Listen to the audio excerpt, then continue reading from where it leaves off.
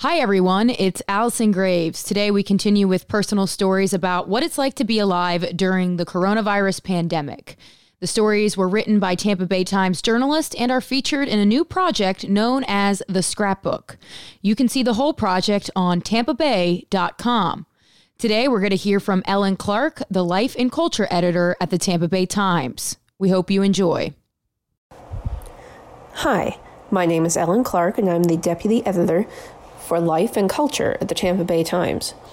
I'm reading to you from an April column I wrote about working from home and being teacher to my kindergarten-age son. Here we go. A couple of weeks ago, on the first official day of work from home, it was also my 5-year-old son's first day of learning from home. I was leading a new team of journalists and suddenly also a kindergarten teacher.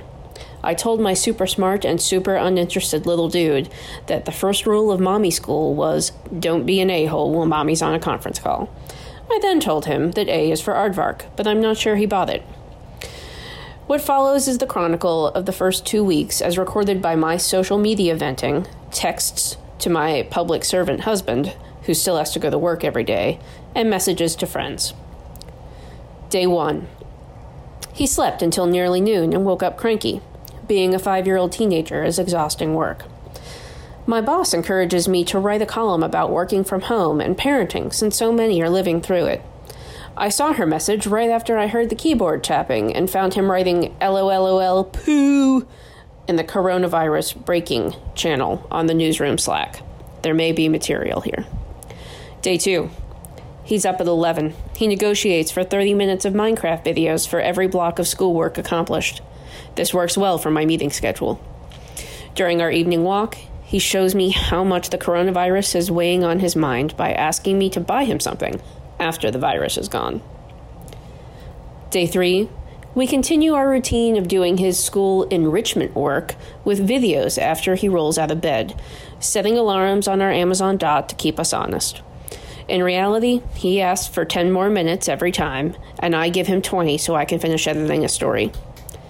Later in the day, I ask one of my reporters not to go to a strip club for journalism. It's a story that can be reported remotely. As I relate this story to my husband in the evening, the kid asks, "What kind of club?" Day 4. He wakes at 9, also the time of the daily morning news meeting, and I'm devastated to consider that this might be a new trend.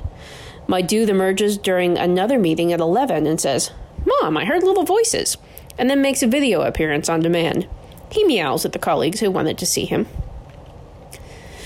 He rises at 10 the next day, and we take our only car ride of the week to pick up a pantry box from the local coffee shop and a Lego toy from the Target drive-up. I am horrified that Target still wants me to sign their little device, and I Clorox wipe the bag before handing it back. The little mister spends a solid 2 hours building the Lego dino, and I work uninterrupted the whole time. Miracles do happen. The weekend is nice. We clean out closets. We wonder if the people still want donated bedding in the now. Day 6. This is the first day of real lessons from school, though all can be done at the kid's own pace. There are virtual classrooms in Microsoft Teams for his kindergarten class, his art class, music class, gifted class, physical education. I am overwhelmed, and he is, 5. It is also a very hard day at work, as the Tampa Bay Times announced that the pandemic has forced us to shift to a Sunday and Wednesday print schedule, and that many of our colleagues in the other departments will be furloughed for 8 weeks. If you have ever tried to lead a crisis management team meeting via video conference while your child bounces on a Bosu ball behind you singing, "This is the news," well, good for you. This is also the day that schools were officially closed until May 1. Everything was bad, but this is the first time I cry. Day 7. He has a tougher workload but manages it better. I share with my colleagues his PE lesson, which has you spell your name with an exercise assigned to each letter. I did it with him, which was oddly cathartic, despite having to bear crawl twice. His writing assignment is to make a sentence with an "et" word. He scrawls, "Are we done yet?" Bedtime has stretched later as he sleeps in, which has been a lifesaver. But tonight's late-night soul-searching is about what's real in the world. He has some thoughts about the Easter Bunny and Santa. Day 8, hardest workload yet, but he's been doing the computer requirements solo like a champ. He's also paying more attention to my meetings, and it's leading to more interesting conversations. I end another call and yell across the house, "You're putting clothes on today." He does not.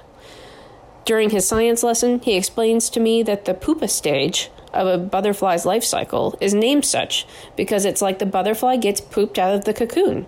I decide this is fine.